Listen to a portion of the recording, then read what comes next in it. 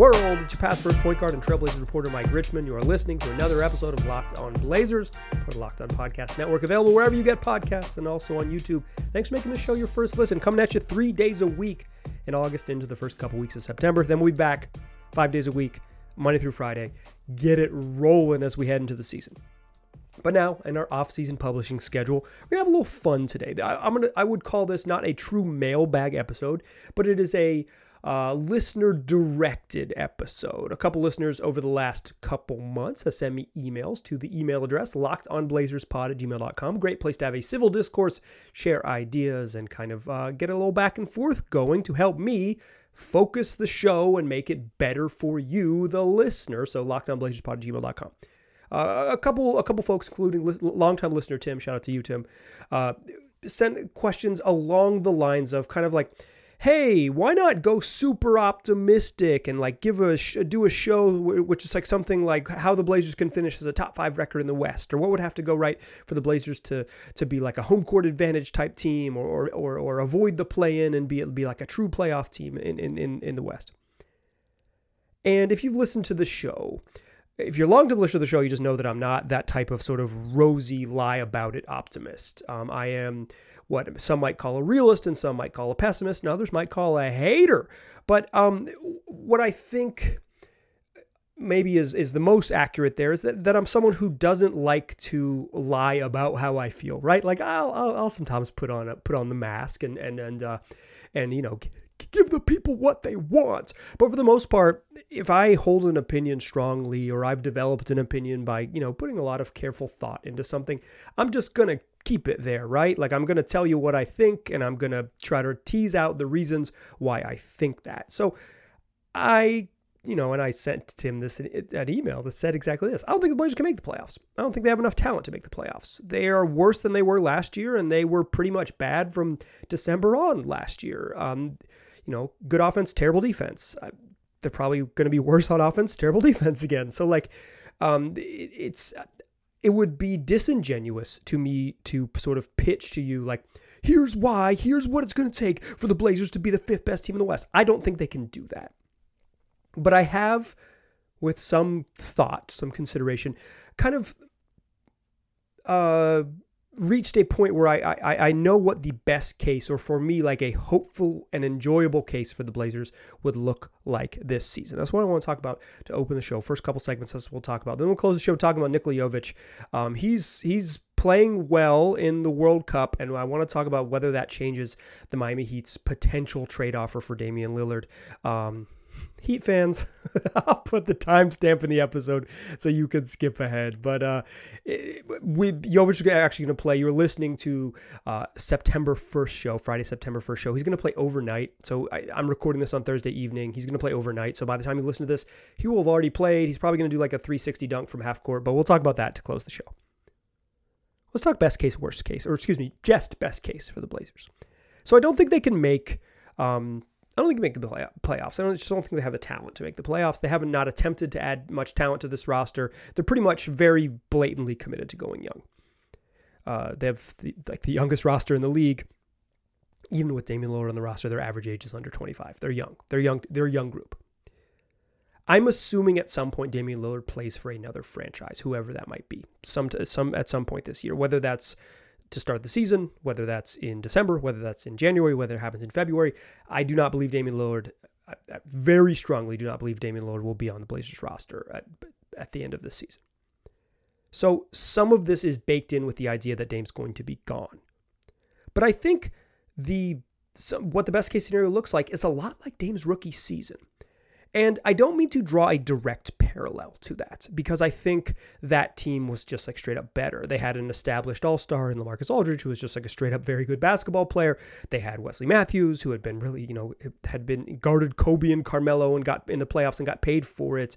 Nicholas Batum, who was coming into his own. Damian Lillard, who was, on pace to have a Hall of Fame career. And even as a rookie, he was going to win unanimous Rookie of the Year. And he was good right away, literally from game one, from the jump. So like that team that's the 2012-2013 season. Shout out to my listeners who were like in the 6th grade when that season started. I'm glad. Thank you for listening. I appreciate you. So maybe you don't remember it very well because you were in middle school. But during that season, during the 2012-2013 season, the Blazers were not like they just weren't going to be good. They were, like I said, they had the makings of a team that was going to be good, because the following season they won 54 games in a playoff series. But that season they went 33-49, and some of it was depth. A lot of it was just they didn't have the right center. They had a rookie Joel Freeland, they had a rookie Myers Leonard, and they were relying a lot on JJ Hickson. They didn't have the depth, like Sasha Pavlovich was playing a lot of minutes for them. They were a team that was figuring it out. So it's not a perfect comparison to what the team is going to be this year, but the vibes and the direction could be something that I think looks like the best case scenario for the Blazers. And let me expand on that. That team wasn't supposed to be good, right? They had pulled the plug and kind of trade away a bunch of parts and pivoted off a veteran roster. It's the end of the B-Roy era and heading into what's next. And they make a trade to get a top. They get their, they have their own pick, which is in the lottery, and then they have make a trade to get a top 6 draft pick and Damian Lillard. Pretty good deal for Jared Wallace.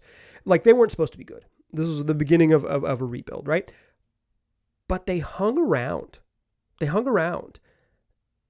And heading into February, they were 25-23. They were a game and a half out of 8th place on February 4th. Like that, that's 48 games into the year. That's almost 50 games into the year. They were right there, right? They were right there chasing Utah, chasing Houston for that last spot in the playoffs. They didn't finish the season like that. They lost 5 straight heading into the All-Star break. They closed the season on a 13-game losing streak, and they went from a team that was going to be like right in that 40-win range and have a chance to a team that was pretty bad. They ended up with 33 wins. Drawing a direct comparison is not what I want to do to this year's team, but I think something like the best case scenario is a team that's like plucky and better than you think, and they're better than you think because the young rookie point guard is like ready to go early in his career, right? Is that Scoot is like, Dame was, I don't know if Scoot's going to be unanimous rookie of the year, pretty safe bet that he won't be, but like I think the chances that he's like an impactful, good rookie is pretty solid. Most rookies are bad, right? Most young players are net negatives. Even the most special players like Cade Cunningham, Ja Morant come to mind, like lead guards who are like clearly going to be very good in the league. And I think both Ja Morant is good, and I think Cade Cunningham is going to be very good. They were negatives, like even as rookies, right? Like, it's just like, you don't have the efficiency. You're just not there on defense. You're still kind of figuring out, even if the promise is so obvious. And I think Scoot might be that. But the best case scenario for me, for the Blazers, is that they're plucky and tough. And when you get into the new year, they're still kind of in the hunt. And that means that they're competitive every night. They can beat every bad team that they play. And when they play against the really good teams, they've got a puncher's chance. If they're 25-23, 48 games in, like, that's going to be a fun team to root for. And I think something akin to that, the best case scenario, which, you get 50 or 60 games of, hey, this is a competitive team that I enjoy watching, is probably the best case scenario for this group. Like, they're trying to be bad. The front office is like, they built a team that is not attempting to be a competitive team in the league. Like, it's just like, just look at the roster. So if they overachieve, it'll be really rewarding and fun. I don't think, as listener Tim and a few others, but Tim is the first email I remember from about this. It's like, I don't think there's a world in which they are like, oops, they're great, because I don't feel comfortable saying that like Scoot Henderson is going to be like a top 10 point guard, top 10 player at his position or whatever as a rookie. That seems a little rich. But if they're tougher than you think, and competitive on most nights, competitive into the new year, that's pretty fun. And maybe they don't take the exact same path as that 2012-2013 Blazers. But if you kind of speed up the timeline, it allows you to make different decisions to get to continue to be competitive. I think there's like a pretty reasonable case to be made that the Blazers should be awful on purpose, but it's not fun to watch awful on purpose. It's fun to watch teams overachieve, and I think that is what the best case scenario looks like, is a team that is hanging around longer than you think. So what has to go right for them to hang around longer than you think? Talk about that in the second segment. First, I want to tell you about FanDuel. It's football season. It's a coming. It starts next week, next Thursday. In fact, September 7th. Get ready. So why not take advantage of the looming NFL season with great offers from FanDuel, America's #1 sportsbook. Right now, new customers to FanDuel can bet $5 and get $200 in bonus bets guaranteed. Plus, all customers who bet $5 will get $100 off NFL Sunday Ticket from YouTube and YouTube TV. It's the best time to join FanDuel. The app is easy to use. You can bet on everything from spreads to player props to whatever else you're looking for. So visit FanDuel.com/LockedOn. Kick off the NFL season with an offer you won't want to miss. That's FanDuel, an official partner of the NFL. All right. So, if I think the best case scenario for the Blazers is something like being competitive into the first 50 games of the season, and then, life catches up with them and they end up with a top 5 pick anyways, that is like probably the best case scenario, right? Is that they draft CJ McCollum, except the 6'10", 6'10" CJ McCollum. That's if that player's available, go get him. Is Ron Holland that? In any case, what has to go right for the Blazers to be plucky, to be better than you think? Some of it is pretty obvious. I don't mean to make this like reading hieroglyphics. I am merely someone with opinions and a microphone, right? I like, you can guess it. If you're listening to a Blazers podcast in September, you know what has to go right for them to be good. Anfernee Simons has to continue to be a really good player. Again, sorry, caveat before I get into the obvious stuff. This is assuming that Damian Lillard, I think there's a world in which, I don't actually think this, but I think there's a world, there's a non-zero chance that, non-letero chance that is, that Dame is on the team and plays well and they win because Damian Lillard is a really good basketball player. And then that causes some confusion about what the direction of the team is because they've clearly chosen one, right? But like I said at the top of the episode, I'm assuming at some point, in the next couple weeks, the next couple months, Damian Lillard is no longer on the roster. So what has to go right for once the sort of that post-Dame era, the next era, for this team to sort of hang around into February and pushing up against March? Anfernee Simons has to take that next step. He's good. Like, he's a good basketball player. He can really shoot it. He's one of the best shooters in the league. He can shoot off the bounce. He can shoot as a catch and shoot, just like spread on the wing. Variety of jumpers, shoots on the move, has developed a pretty good in-between game with floaters and running baby hooks. His playmaking has, while it still leaves some to be desired, a little bit to be desired for sure. Like, he's taken leaps and bounds from what he was 2 seasons ago. Like, he's a good basketball player, but for the Blazers to stick around, he needs to continue that pace, right? Like, he needs to be a 25 a night type of guy and continue his efficiency. Yeah, duh. You knew that, right? Anfernee Simons is currently the best guard on the Blazers roster. Whether he's part of the true next step, of the non-Dames, he is so clearly their best guard. If the simple math is your best players have to play well, hence Jerami Grant has to with added volume, right? He's going to have to continue his efficiency that he showed last season. Last year, he had the most efficient shooting season of his career. He was freaking great. Scored 20 points per game on 40% shooting from 3. He's going to have a different role, particularly in the post-Dame role. I mean, again, we don't know what the return is going to be, so obvious asterisks on this, but assume it's something within the realm of what we've kind of guessed it might be over the last few months here on this podcast. They're not trading for a star. So, Jerami Grant is going to play a ton of minutes because they do not have many players who can play power forward in the NBA. So he's going to get leaned on to play, 37 plus minutes a night. He's going to have a lot more share of the offense. And for the Blazers to hang around and be good into the new year, into February, approaching the trade deadline as still a competitive above 500-y type team, he's going to have to continue that efficiency as his volume goes up. That's a bigger ask than Anthony Simons taking the next step. Anthony Simons 25, right? Or 24. Like he has clearly room to grow, and he's gotten better significantly better in the last 2 seasons. And it seems to be sort of cleaner for Anthony Simons to improve than to Jeremy Grant just to like take the most efficient shooting season of your career and add 15% to the volume.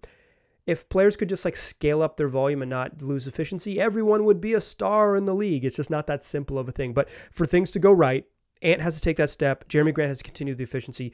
Jusuf Nurkic has to stay healthy. If they're going to be good, Jusuf Nurkic has to play, I don't know, every game, but like 90% of the games up until that sort of 50 game mark. He's got to play 45 of them, 46 of them.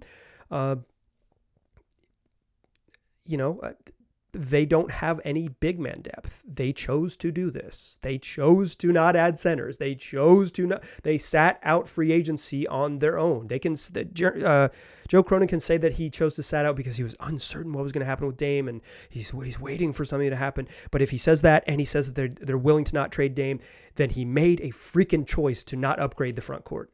And he did. The only other center they have on the roster is Moses Brown. They need Nurk to play. They just need him to play. They need him to play and play and play and play and play. Nurk doesn't need to take like massive steps forward for them to be a 500 team. Frankly, I don't think there's much more that Nurk can add to his game. I think he is what he is at this point. He can maybe sharpen around the edges, but I think he's going to be an inefficient finisher and a guy who's slow laterally with not a lot of vertical pop. But he's a gigantic person. He's a good screen setter. He's got he can pass a little bit, and he's and being big and in the way will be the thing he is most valuable at for the Blazers, because once he's out of there, they don't have enough big in the way guys to even prop up a defense to get like close to respectable. Nurk's got to play. That's what it's got to go right. And then the young guys have to get good. Scoot Henderson has to be good in a hurry. Like it can't take Scoot until January. Under this scenario, it can't take Scoot until January to be like, okay, now I've seen 35 NBA games. I kind of know how it works, right? Like he needs to hit the ground running and be really good early in the season.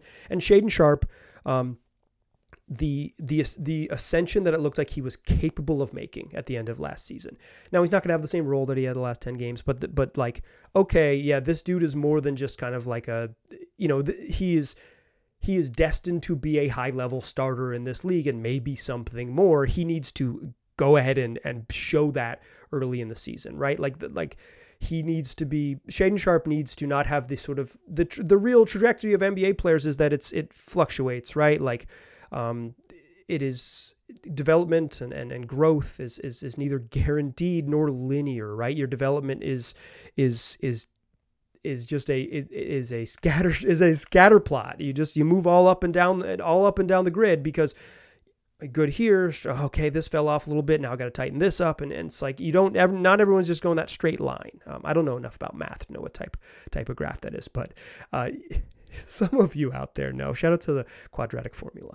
But, Shaedon Sharpe needs to continue his growth, and it needs to be mostly linear. He needs to not backslide at all. In year 2, he needs to build on what he showed at the end of last season. If you get that, Anthony Simons takes the next step. Jeremy Grant continues his efficiency on more volume. Jusuf Nurkic just plays every night. Scoot Henderson is good right away. Like, I think Scoot Henderson's going to be a very good NBA player, but good right away in this scenario. And Shaedon Sharpe continues to take those steps where it's like, yeah, this dude needs to play, and this is an NBA starter. Doesn't matter if he's 20, he's that good. And Blazers that's how they stick around. That's how they're plucky. That's how they're better than you think. That's how they end up 25-23 in the early February, and you're like, I thought this team was going to stink. They've been pretty fun.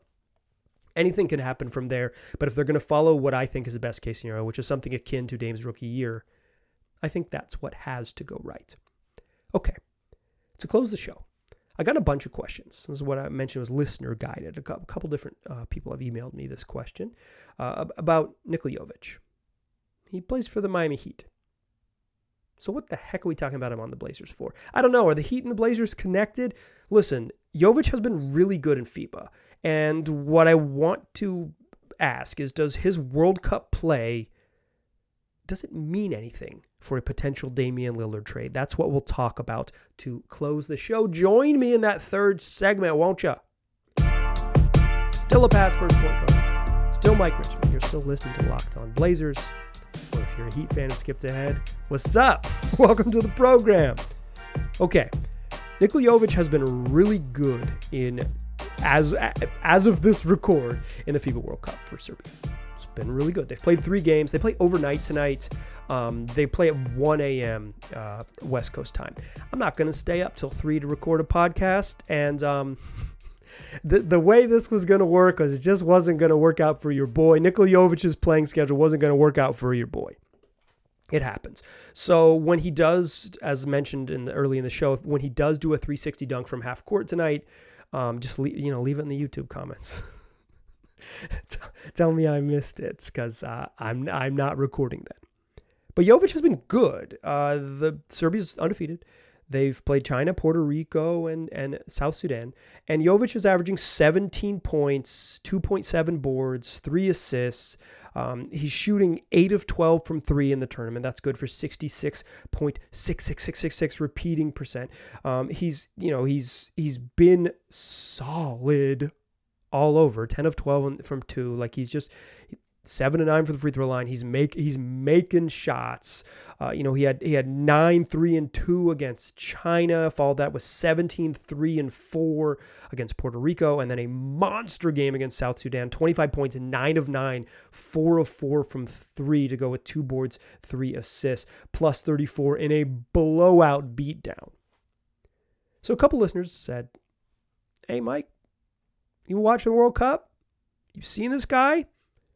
Does this change what the ask and offer might be from the Heat? Does this make the Miami Heat's offer more appealing?" And the short answer is no. The short answer is no. The long answer is what follows here in this podcast. But China, Puerto Rico, and the South Sudan are just not, it's not NBA level competition.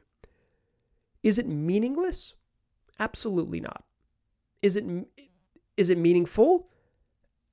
Absolutely not. It's somewhere in the middle. It is good to play good. I think that is undeniable. And, shooting 8 of 12 from 3 across 3 games, at someone his size.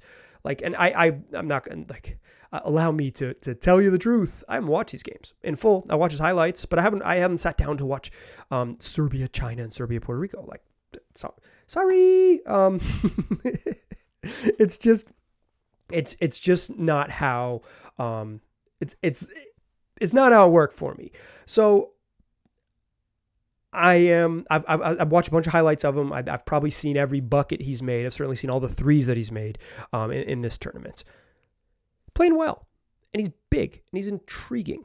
But, and I'll say this, for the Heat's offer to the Blazers, and if you're sort of new to this, you're living under a rock, and you're for some reason listening to this podcast in September, Damian Lillard wants to get traded to the Miami Heat and only Miami Heat.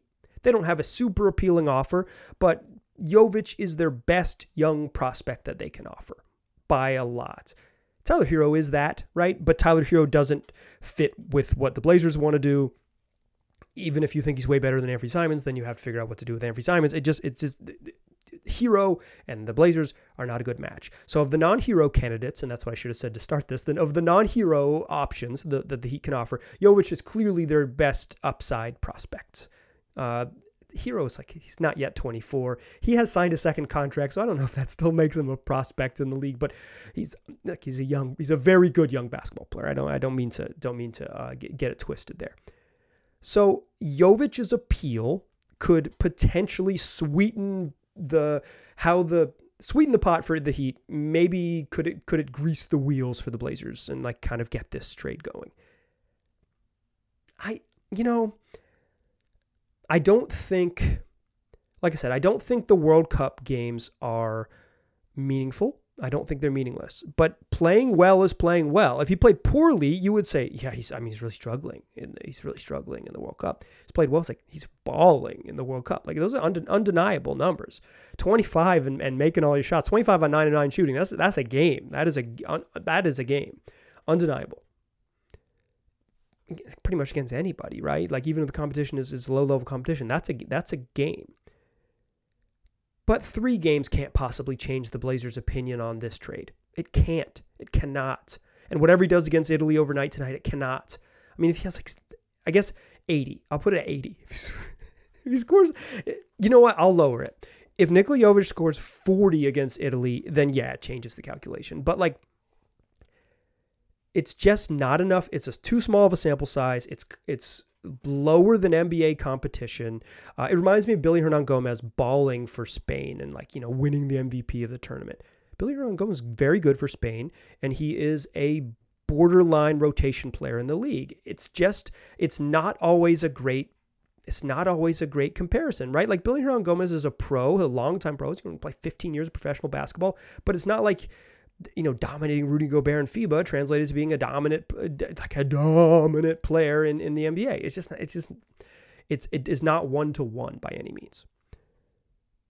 Is Jovic stock on the rise a little bit for the summer? Sure, it's on the rise a little bit. I'd say the graph's going up. We're talking graphs. Shout out to Kevin Durant in this show. I think his graph's going up, but the appeal of Nikola Jovic is not 3 games. The appeal of Nikola Jovic is his size and his just general upside and all of the things he's done leading up to this, right? Like you better hope the Blazers scout includes more than just 3 games at FIBA, right? 3 games of the World Cup in the summer of 2023. All of the things that went into it would change sort of the appeal of that youngster. Does it help the Heat's case? Sure. Does it change, and there's some sort of hardline people on both sides, right? There's some hardline Blazer fans who think any trade with the Heat is terrible garbage and that even entertaining the idea on this podcast should put me in prison. Take them away. And there are some hardline Heat fans that think the Blazers are being unreasonable and that they will take, a highly protected first round pick in 2041, Kyle Lowry's contract and Nikola Jovic and go home and shut up. And I think there's certainly people on both sides, but here's the middle truth. There might not be a better offer out there than what Miami is offering for Damian Lillard. And the Heat offer is pretty underwhelming. If both of those are true, Jovic's upside in FIBA matters a little bit more because if you scour who's going to make deals for Dame, and I believe it was reported by Mark Spears on a podcast hosted by Aaron Fentress of The Oregonian this week that Jason Tatum had recruited Damian Lillard. And I think that was already out there, to be quite honest. I don't think that's new news. I believe Chris Haynes reported that 6 weeks ago. I don't have that for sure, but I believe Chris Haynes reported that 6 weeks ago. That Tatum was calling Dame and it just didn't work out, right? It just doesn't make sense. But I'm talking that level of team, right? Philly, Boston, the Clippers. I don't know if they're that level of team, but the good teams that are going to chase Damian Lillard, they don't have super appealing assets. That's the truth of it. And the teams that do have super appealing assets are probably not in the range to make a play for Damian Lillard at age 33 with how much he has left on his contract. So Nikola Jovic playing well in FIBA matters because if you go back to the Heat and you say, give me your best offer, and it has to include Jovic. It has to, because we already thought he had upside and he's had a really nice summer and we think he can build on it. That's the only thing it changes, is that it becomes a non-negotiable for the Blazers that he has to be included. But his play in FIBA, at least to date, does not really change anything. What changes it, the reality of it is that they're at a standstill because the Blazers want a better offer that might not exist, and they're in no rush to take one before they find out for sure that better offer doesn't exist. Jovic can ball out, and I hope he does. He's a fun player. You remember, if you listen to the show regularly, that we did that crossover episode. I did a crossover episode with Wes and David of Locked On Heat. We did a mock trade discussion, and it got to the point where David, who was playing the part of the Heat GM, said, you got to choose between one of the youngsters, Nikola Jovic or Jaime Jaquez at the end of the deal. And I said, I like Jaime Jaquez more, but the upside is just so much higher with Jovic. So that's where you got to go. And that's kind of, I think, like if that was true 2 weeks ago, last week, I guess, a week ago, I recorded that. It's still true now, even after a nice run at FIBA. He's still the young Heat player, the young Heat prospect with non-Tyler Hero division with the most upside. So it doesn't change too much of the calculation. It just puts a finer point on what the calculation is. Yeah, this is a big dude with some outside shooting potential.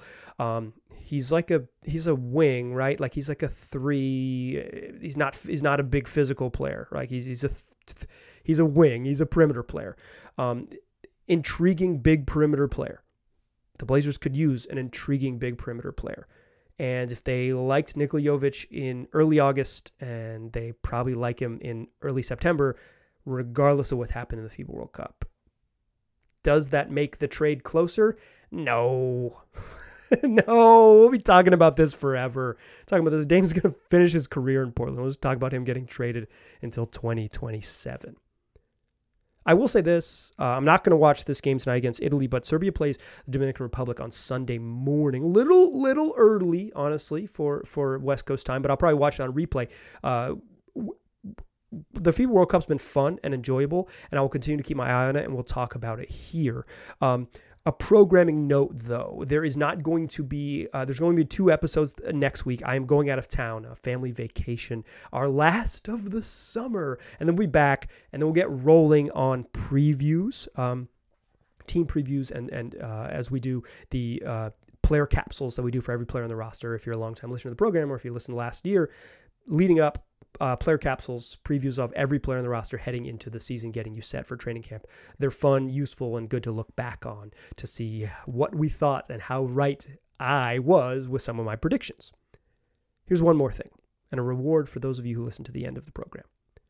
We're going to do a listener summit, one more this summer. Listener summits are a couple, I've done them 3 or 4 times, and it's when I invite 3 listeners on the program, and you join me for a segment, and we talk what's up with the Blazers. We can talk kind of about whatever. I'll structure it a little bit, and we'll make it happen. You'll have about 8 minutes on the program, but if you are interested, email me at lockedonblazerspod@gmail.com and tell me your favorite 21st century Blazers draft pick. Your favorite draft pick of the Blazers in the 21st century. That is after, we'll say starting with the 2000 draft. I know there's some people who debate the 21st century started in 2001. I don't even understand that. We're talking Y2K and beyond drafts. Send me your favorite Trail Blazers draft pick of the 21st century, and I'll pick some listeners to be on a listener summit next week. We are going to record this next week on the evening, Pacific time, in the evening on Wednesday and Thursday. So I'll reach out to you. We'll coordinate. We'll make it happen. It's going to be fun. If that doesn't work for some folks, maybe we'll push it back to the next week, but we're going to make some decisions next week. So email me, lockedonblazerspod@gmail.com. That is Listener Summit if you want to get involved. Do me a favor, tell your friends about the show, because we're doing it at multiple times a week all summer long, and then back to 5 days a week when we get going in the middle of September. I appreciate you listening. I'll talk to you soon.